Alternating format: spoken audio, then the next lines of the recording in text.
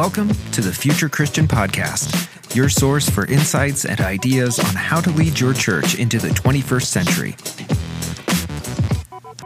At the Future Christian Podcast, we talk to pastors, authors, and other faith leaders for helpful advice and practical wisdom to help you and your community of faith walk boldly into the future.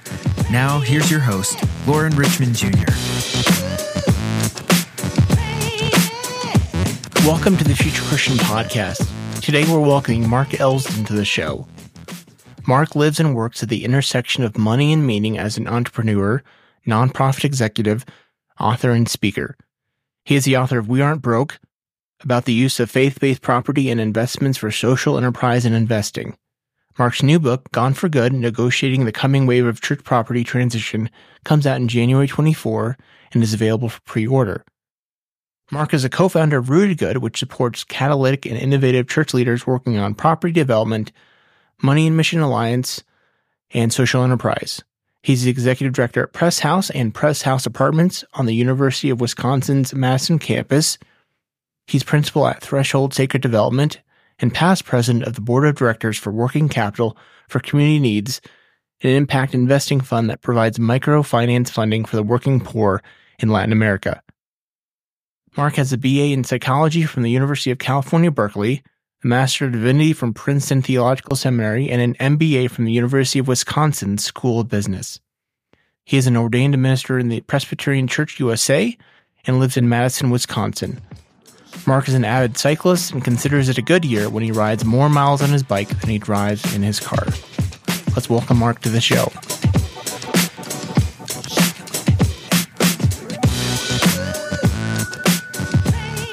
All right, welcome to the show, Mark Elsdon. Thanks so much for being here.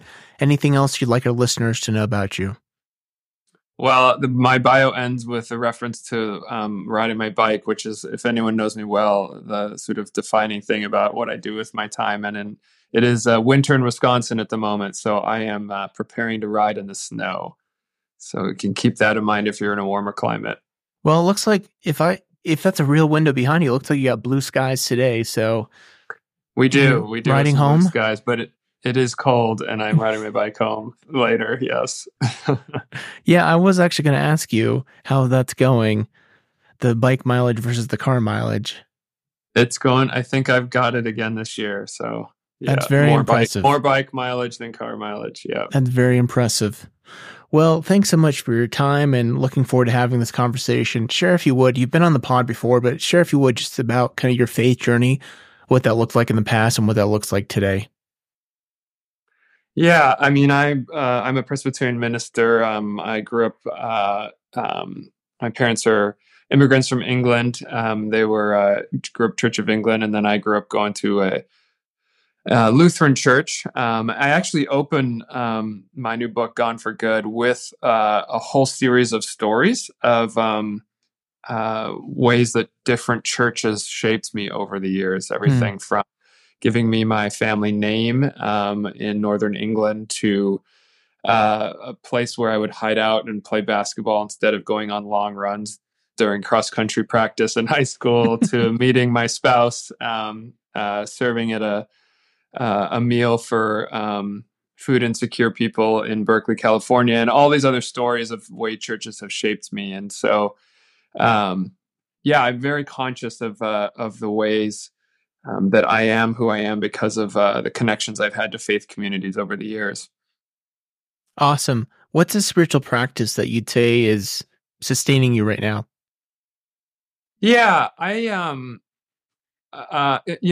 addition to riding my bike and as sort of an act of prayer and an act of sort of communal living, I recently got a dog. I think you have a dog, but I recently got a dog, and walking my dog in the neighborhood has become a really nice spiritual practice. Just, a chance to take a break.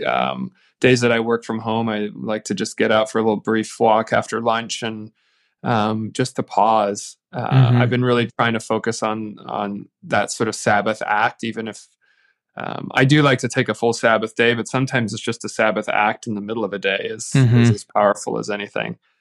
So I've been enjoying that. Yeah, I'll be doing that when we're done here. So yeah. recommend. Well, the dog doesn't let you kind of my dog at least doesn't Yeah. let me sort of run around the block. He likes to poke around and take his Right. time and smell everything, and that forces you to slow down. There's something powerful about that. Yep. Yeah. Yep. Good.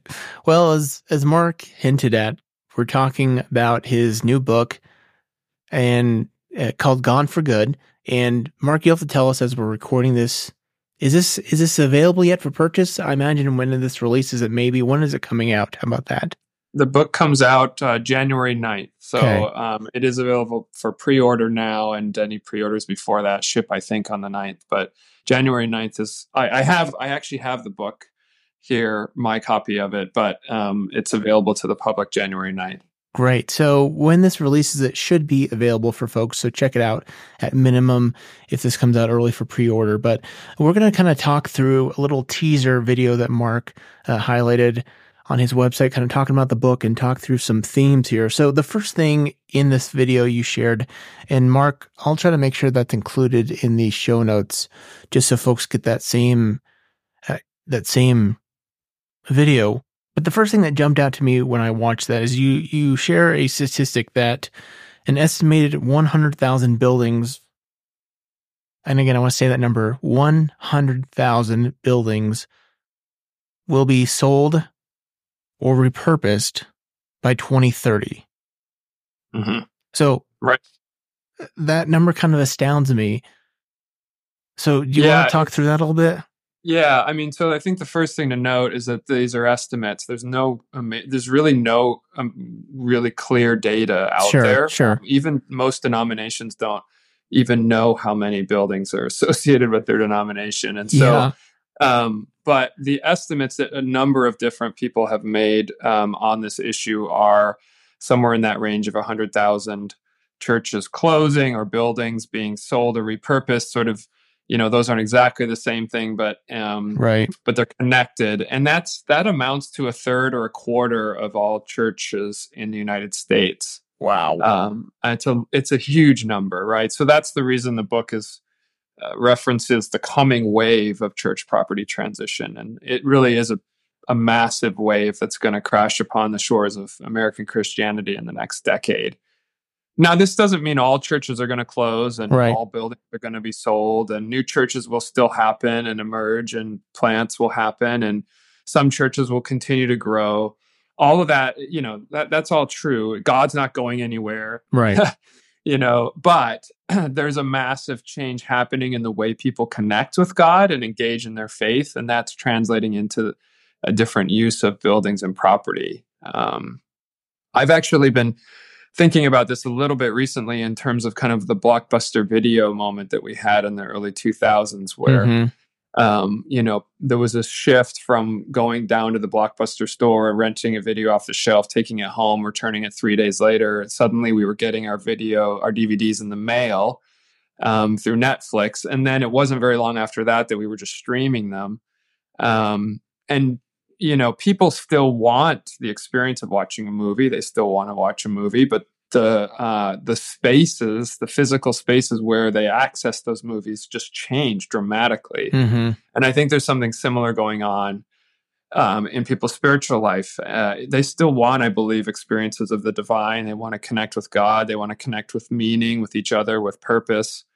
But it's not happening as much in Sunday morning worship services and Sunday school Christian education classes, which is what we built for. Right. For decades and decades, we built buildings for those things.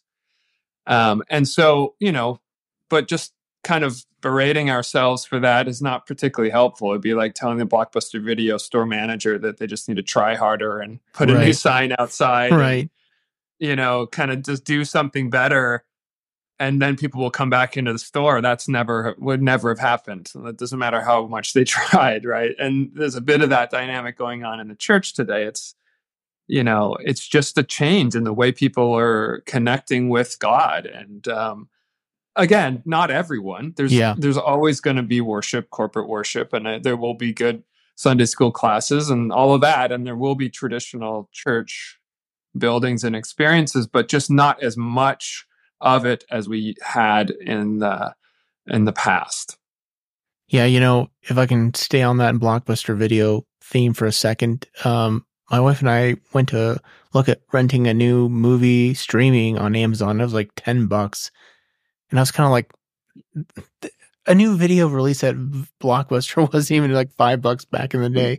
So I don't know what that's about. And there's far less overhead. Anyway, I digress there.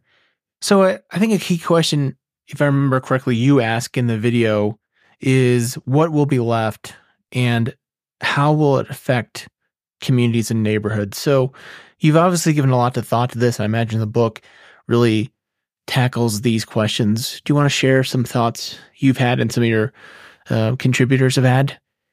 Yeah. So, one of the questions I have is not only what does this mean for the church or church-going people, which is obviously significant, but what does it mean for the social infrastructure of communities, right? The spaces where things happen.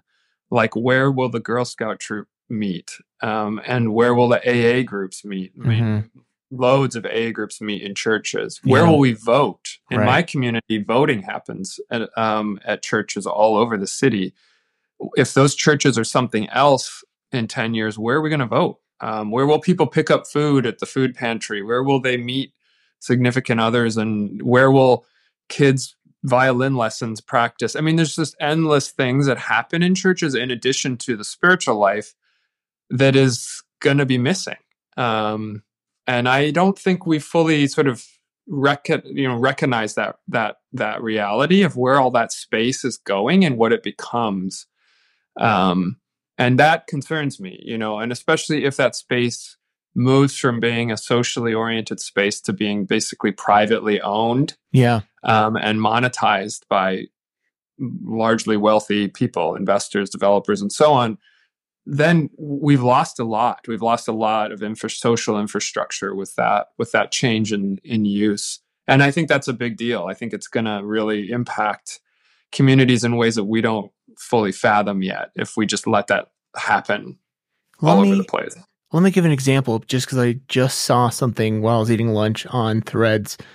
In my metro area, there's an old Baptist church in a neighborhood that I actually lived in when I was a teenager in Denver. And I think they tore down part of the church and built condos. And then the real historic part of the sanctuary, once you know, it was a brewery. And now that brewery is actually closing. So again, there's this question of what's going to happen to that space. And of course, because I'm totally a church nerd, I said, hey, like make it a church again. Unlikely to happen. Someone else said it's probably going to become a dispensary. But it kind of speaks to your point there of these public spaces becoming less and less accessible to the public. And I think that's certainly a dynamic that I've noticed is this kind of privatization of space where you have to essentially pay to get anywhere. I'm sure you've noticed this too, and others have talked about, like, public libraries are one of the few kind of public spaces available in many communities, and they themselves are being underfunded, right? That's right. Yeah, I mean, the Partners for Sacred Places, who has a couple chapters in the book, they did a study on the halo effect of churches. And one of the amazing things they found was that in one area that they studied, I think it was 87% of visits to the churches in that community had nothing to do with worship. Wow. It was just community activity that was going on, right? And I mean, in my view, that's part of what it means to be the church. Mm-hmm. Obviously, worship is central, but also these other things are too. I mean, that's how Christian life is lived out in the world, in my view, right? It's through that sort of stuff. And so, the privatization and the kind of closing off of space. And again, if it happens once or twice in a neighborhood or in a city, that's one thing. But when it happens with 40 out of 100, right, that's a completely different story, right? So if one church building becomes high-end condos, all right, maybe that's not a huge deal. But again, if 25, 30, 40% of them in a city do, then you've got a real change going on. And as you noted, it's not going back. Right. Once those are no longer churches and they're owned privately, they're not going to be churches again, and not in any foreseeable future. I mean, who knows? Obviously, things may change and religious life in America might look really different in 100 years. But in our sort of lifetime and vision, it's not going back to being a church. So we have kind of one chance to transition these properties. They're going to change one way or the other. It doesn't matter whether we want them to or not. They are going to, sort of like Blockbuster. But the question before us is, what are we going to do about that? And how do we sort of intentionally think about those transitions in a way that leaves good in their place? That's why I titled the book Gone for Good. Yeah. Gone for good, as in something good coming out, or are they gone forever? Yeah, the double meaning. I love it. Yeah. So there's a church that I shouldn't name names here, so I won't. There's a church in my neck of the woods that is open right now, and have a aspiration of becoming their pastor, because my thought is long term, like one way or another, that property is going to become condos. Like they can either develop it thoughtfully and intentionally in some capacity, or it's just going to get turned into all condos one way or another. So you propose what you say, thoughtful intervention. So talk about what that might look like. Yeah, I mean, I think what I'm suggesting is that we shape this transition rather than letting it just shape us. Because I think if we just let it unfold, we're going to be unhappy with the outcome when we look back, say, 20 years from now. I mean, if market forces are all that drive, they will push us towards financial outcomes and not spiritual or social outcomes that, are about flourishing of neighborhoods. So in my view, thoughtful intervention is the act of intentionally seeking good in our community with the use of property, not just disposing of it, monetizing it, or walking away from it, which is very often what happens in the end. And so, yeah, it's exactly what you described. Is that property you're describing and thinking of it's going to look different. There's just no question about it. So what is the looking different going to be, right? And if it's going to be housing, that could be really cool. But what kind of housing? Who's going to own the housing? Where's the money going when that housing is done? Who's going to live in that housing? Is that going to contribute to flourishing in that neighborhood, or is it going to just further gentrify the neighborhood in some way? Or, those are all the sorts of questions that we as the church have a chance to decide now, and we won't have a chance to decide later. I mean, once a property is sold or redone, that's it. Like we're out of that opportunity to make to influence what will happen there.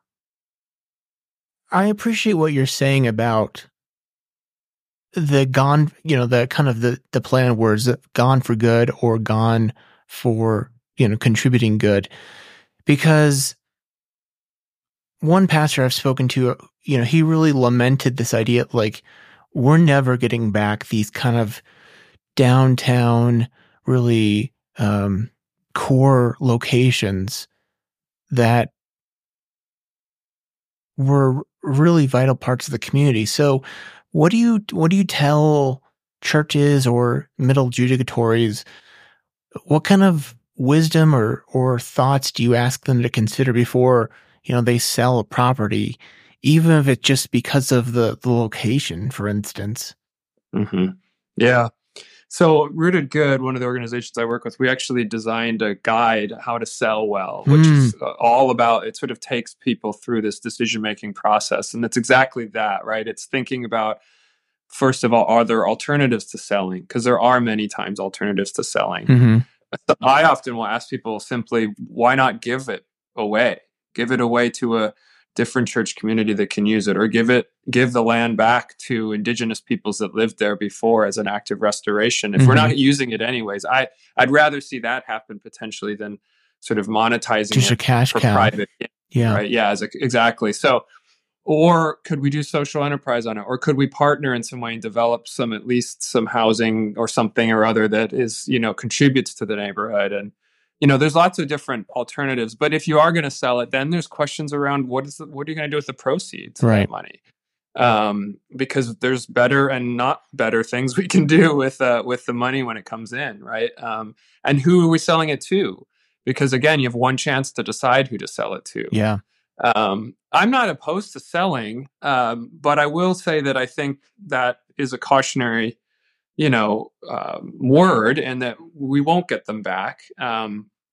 So I'm also the pastor at Press House, the Presbyterian Campus Center at University of Wisconsin. And our story is super interesting because there were 3 campus ministry centers, Presbyterian, sold about the same time or attempted to be sold in the late 1990s.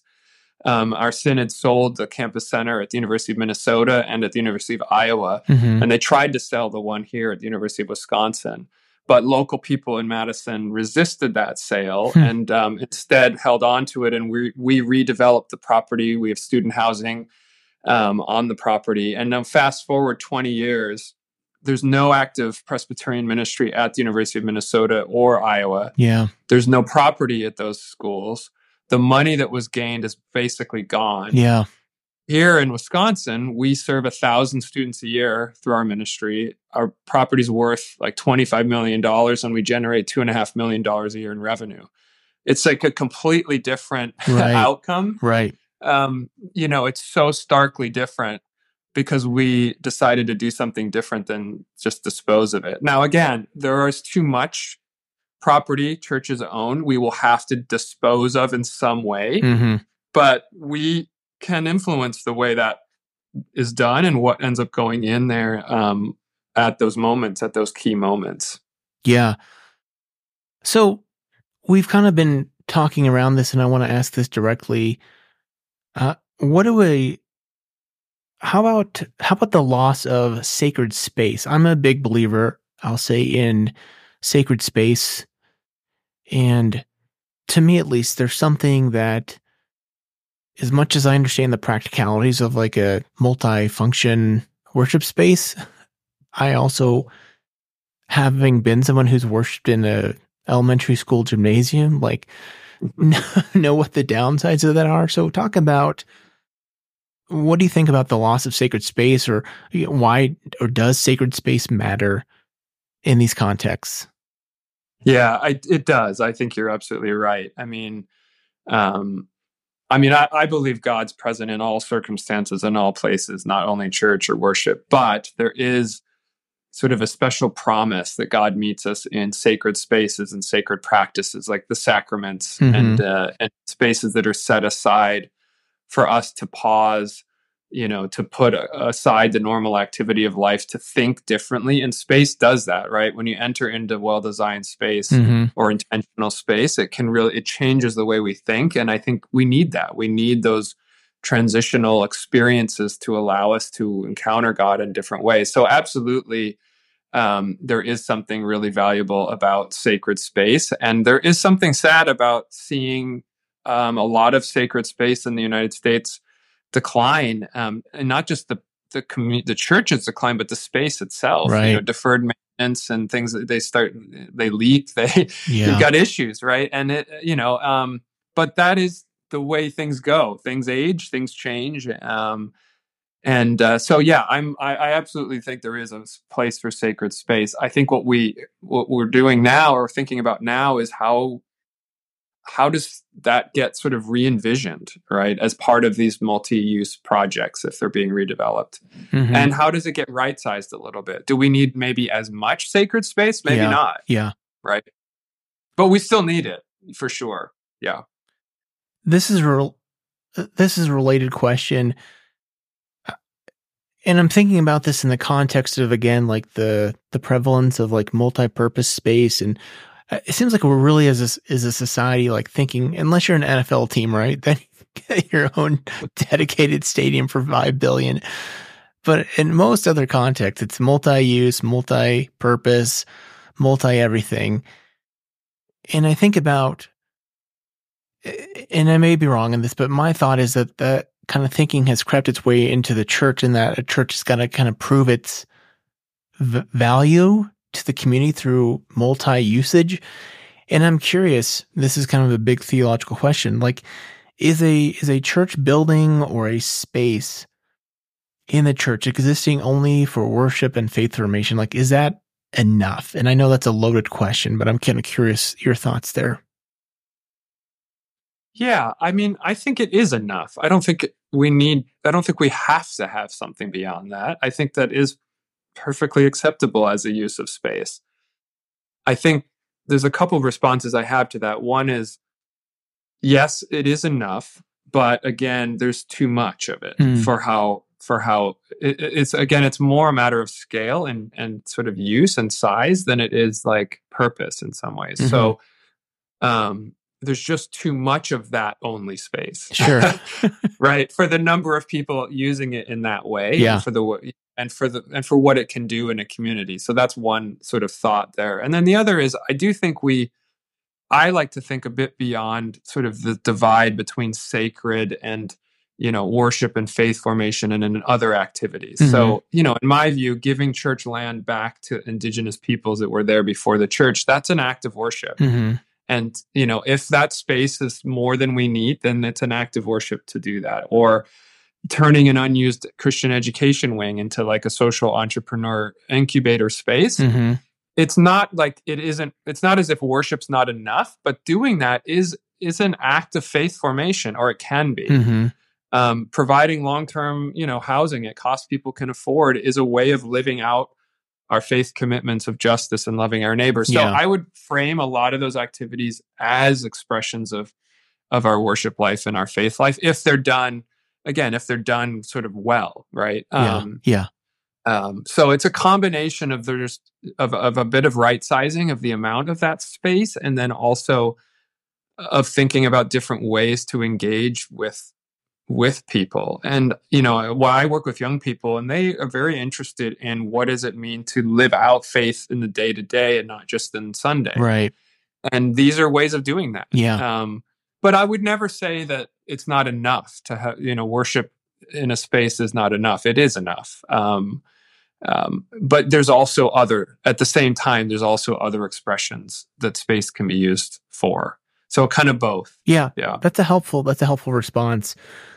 Let me ask this too, and this is more a practical question that's maybe not so much for churches that are thinking about selling or repurposing to something non-church related, but this is a dynamic that I've seen that I'm curious how you would counsel churches. Is I think there can be a bit of this, what I'll call like a tail wagging the dog scenario, where again, from my bias, like I believe the purpose of a church, first and foremost, purpose is worship and faith formation, right? So that's my bias, at least. Where I've seen these dynamics where you get rental space or childcare, whatever, and these kind of other revenue streams that can support the mission and ministry of the church kind of become almost a tail wagging the dog scenario, at least from my perspective. So I'm kind of curious, like, how would you I don't know, counsel churches like if they're like, hey, we're gonna develop like y'all did, like we're gonna develop a living situation, residences on our property. How do we organize it? How do we do it in a way that we're really living out of our mission and our ministry? Yeah. I mean, I think there's a couple different directions that can take. So sometimes for churches, the wise approach is to sort of make use of land and buildings simply differently for the good of their community. And that might involve a partnership with somebody to develop, housing or something like that. And they might continue their worship life in a smaller part of that, right? That just, again, it's sort of like fitting down the size a bit, right, and using that excess, for other things. I mean, there's a statistic that most churches, even before the COVID pandemic, were only in use like 17% of the week. Right. Like pretty poor Right. utilization of a really valuable resource, right?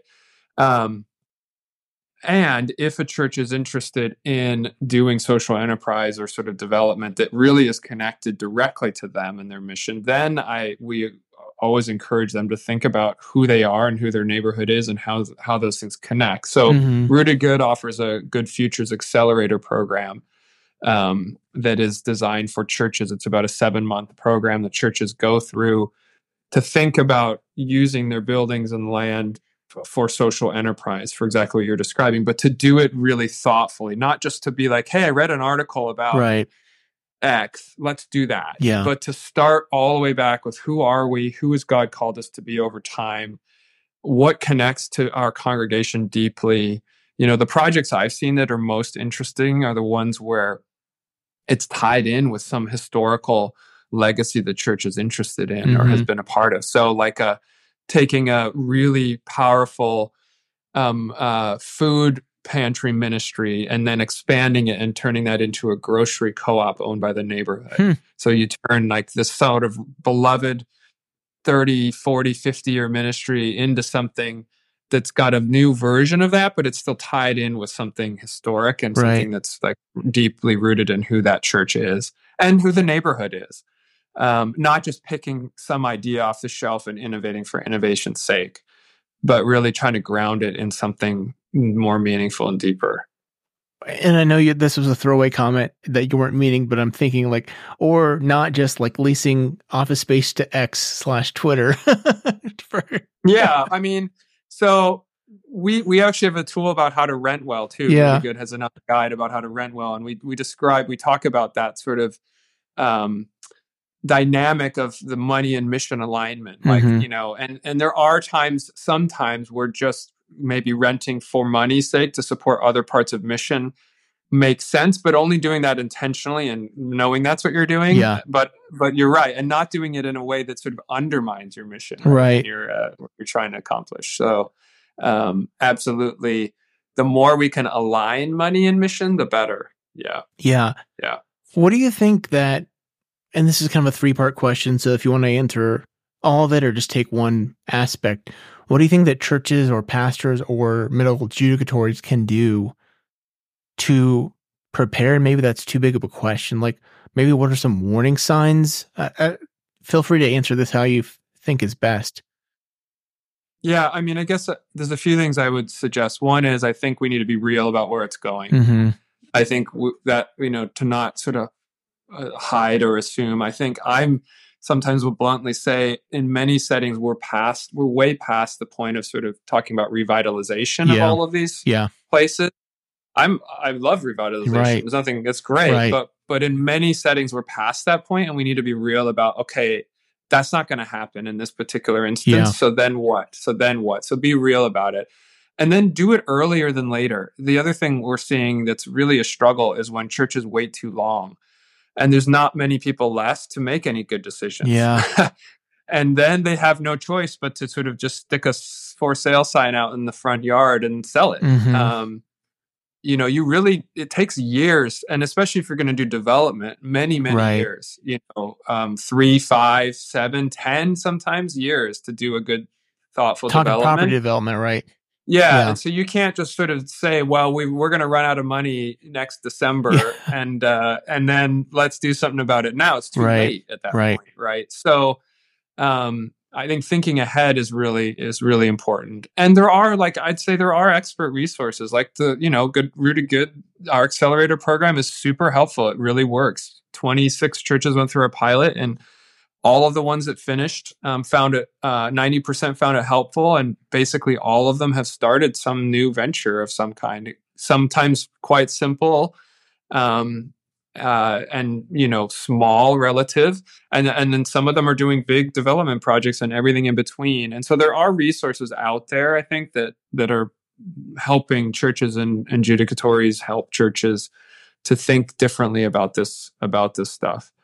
And then ultimately, I'd say just let's hold on to hope. I mean, for me, this is actually a hopeful moment. There's a lot of kind of like, oh gosh, it's closing. It's whatever. And yeah, there's sadness for sure, in the same way that when our beloveds die, and we are sad about that. But at least I believe we're a faith of resurrection and new life. And there's hopefulness and new expressions of what it means to be the Christian church that are emerging. And so just holding tightly to that as we navigate this coming decade, I think, is going to be really important. Yeah, I appreciate that word about not waiting too long, because I'm imagining, the kind of stereotypical church where they've got 9 people left who are all over 80. Like, God bless those people. I'm sure they're dedicated and love their church, but they're probably not going to have the energy or the passion to really go do a big undertaking. So that's very helpful to think about. Like, so what does that do? I imagine I'm giving you a chance, I guess, to plug your company here. Is that one of the things y'all try to do, is really like work through some strategic planning with churches and say, hey, like, if we get in this kind of financial pinch, or our attendance numbers look like this, or we really like feel like this is what God is calling us to, like, how does that work with churches? If that's something you do, I guess. Yeah, I mean, not exactly what you described, but like I said, I mean, the accelerator program that we have is designed for churches to do on their own. Okay. They get a box sent to them in the mail with all the guides they need and all these beautiful table sheets and some games and gamified activities for their leadership team and for the congregation to do. And then they access some video content, and they work through this process together that leads them to some ideas about what to actually do, some actual ideas around social enterprise. And again, it's not sort of a general revitalization curriculum or a general Bible study curriculum, but it's really focused on, okay, we have these assets, this building, this land. We have vision of maybe some ideas, maybe not. And we have people that live around us and that work around us. And what can we do to put forward new expressions of our ministry in the world through these resources? And it works. People do it, and it works. And so, we're really excited about that because we think there's a lot of potential for that to move folks forward. They'll still need to find partners when they get through the other side on that, some of that stuff, especially if you're developing property. Yeah. You can't do that on your own. But we've seen so many churches try to skip over this discernment phase and just go straight to sort of real estate transactions. And that is not particularly helpful way to start. We think it's really helpful to start with like grounding in who we are, what we're about, what ideas are, what our theological commitments are, who our neighborhood is, what do we want to see, what does flourishing look like, and going from there. And then the other technical stuff works itself out after those other parts are clear. Yeah, that's a good word. Whether it's something as big as property development or as little as like starting a new ministry, like really knowing, like, does this flow out of who we are and what we want to be? That's a good reminder. So let's do last question here before we take a break. I wonder, like, do you have like a nightmare scenario where you wake up in 2030 and you're like, oh my goodness, this has come to pass? Like, or do you have, and then conversely, what's your dream scenario, if that makes sense? Yeah. I mean, I think the nightmare scenario I've sort of hinted at, which is, 20 years from now, we have like 40% less socially oriented property, church property, and so on. That's now no longer being used for the community in any way, but is privately owned. That's been monetized for private purposes, and is never accessible again. I mean, one of the folks that wrote a chapter in Gone for Good walks by regularly the location where he was ordained as a pastor, but that location is now simply a high-rise, high-end condo building that he can't even get into. And nothing happens there besides a few wealthy people living there. And again, there's nothing wrong with people living somewhere, but that's a shame when if that happens to all these properties, to me, that's the worst case scenario. If it happens to a few of them, fine. But of all of them, that would be a real shame. I think the best case is it's not that, right? It's buildings and land that are housing people that need places to live and feeding people through grocery co-ops and engaging people through community centers and restoring people through land back and inspiring people through social entrepreneurship. It's being the church with our buildings and land, right? It's like doing the things that the church can do and joining in with communities and with, restorative, justice-oriented, life-giving activity and living the good news out with our buildings and land. And I think that actually can also happen. That's the other possible place we end up. I'm hoping it's more of the latter than the former. Yeah, I watch a lot of like urban planning type YouTubes, and people who don't come across as like real devoted to the church. Even they like mention like what a loss it is when an old historic church is torn down or just turned into condos. Like people even in the community who may not be a part of a weekly attender recognize the value that these spaces are. So I'm with you. Yep. I'm hoping for something more positive here. Let's take a break and we'll come back with some closing questions. All right, we're back with Mark Elsdon. Mark, thanks so much for your time. The book is, again, Gone for Good. Should be available wherever books are sold, so check it out. Mark, you can take these closing questions as seriously or not as you'd like to. Although, I don't know if people would be cool if you answered about selling the Vatican for condos. So if you're Pope for a day, besides selling the Vatican for condos, what would you do? Yeah, if I was Pope for the day, well, I assume you mean if I had the ability to influence the church at a scale like that. Yeah, I'll answer it fairly sort of technically because this is my area, I guess, and keep it in this space. So my previous book, which we talked about a couple of years ago on this podcast, We Aren't Broke, is focused on church investment money mostly. So I did have a chapter in there about property, but mostly it was about investment money, savings, and my real dream would be to see both these pieces come together. So putting church investment money, taking it out of the stock market and out of traditional investments, at least some of it, and moving it into investing in social enterprise and development on church property. Yeah. And bringing those two powerhouses together, it's literally trillions of dollars around the world of assets, both property assets and investment assets. And putting them together to work for mission-oriented social enterprise activity is just super exciting to me. So it's maybe not funny, but it is it is a dream that I have. If I had the opportunity to say, let's do this. Let's do this. We've got what we need. We have everything there. Let's just get on and do some cool stuff with it. Yeah, absolutely. You really got the spirit of the question. So good job there.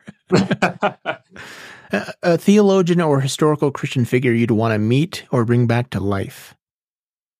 Yeah, that's interesting. It's actually not something I think about very often, to be totally honest with you. But I did think about it when you shared this question with me. That I'd love to meet this guy, Saint Cuthbert. He's a 7th century saint from northern England and near the Scottish border, what is now the Scottish border. And in part because there's a connection to my family name that came out of a church where St. Cuthbert's body lay at some point many centuries ago. But also he was the most remarkable person. He lived on this tiny island called Lindisfarne, Holy Island, off of the east coast of England. And then that island that's so tiny was too big for him. So he moved to a tinier island off of that island and lived by himself amongst the birds. And he's just got some amazing stories. This is way back 7th century Christianity, some of the earliest European Christianity that existed. So I just think it'd be really interesting to talk with somebody like that. I have no idea what they would think of any of what we have discussed today, but it'd be fascinating. Yeah. What do you think history will remember from our current time and place? Well, again, in the theme that we're at right today, I think we're at a real key inflection point in American Christianity, at least. Yeah. I'm different elsewhere in the world, but we're living through not just an incremental shift, but a major shift in the way people engage their faith. I mean, as we read any of the sort of information coming out of any of the studies around this is a huge moment in what Christianity is going to look like in the United States. And it has implications all over the place. And so I don't know what that, I mean, there's a sense of responsibility, a bit of sense of awe, a bit of sense of fear, and also hopefully a sense of hope because all of that's happening right now. Well, let's stay on that theme then and frame it this way. What do you hope for at least American Christianity then? Yeah, if it's okay, I'm gonna just read a few sentences do it. From the book on that because so I think that letting go of property can be freeing. Relinquishing control can be life-giving to others. Giving land back can be deeply healing, and redeveloping can be restorative. Repurposing church property is a chance to do something new. It allows us to think differently, to see more vividly, listen more deeply, and love more fully. It's an opportunity to take the good news outside the Sunday worship service. The transition of church property is one of the largest issues facing the church today. It is also one of our greatest opportunities. Yes, churches, buildings, and property will be gone. Of this, there is no doubt. But I'm incredibly hopeful that new and good things will emerge and that they will be gone for good. That's good. Let's leave it there. So always leave folks with a word of peace. So may God's peace be with you. Thanks for joining us on the Future Christian Podcast. To learn more about Lauren or the podcast, visit future-christian.com. One more thing before you go. Do us a favor and subscribe to the podcast. And if you're feeling especially generous, leave a review. It really helps us get the word out to more people about the podcast. The Future Christian Podcast is a production of Torn Curtain Arts and Resonate Media. Our episodes were mixed by Danny Burton, and the production support is provided by Paul Romick-Levitt. Thanks, and go in peace.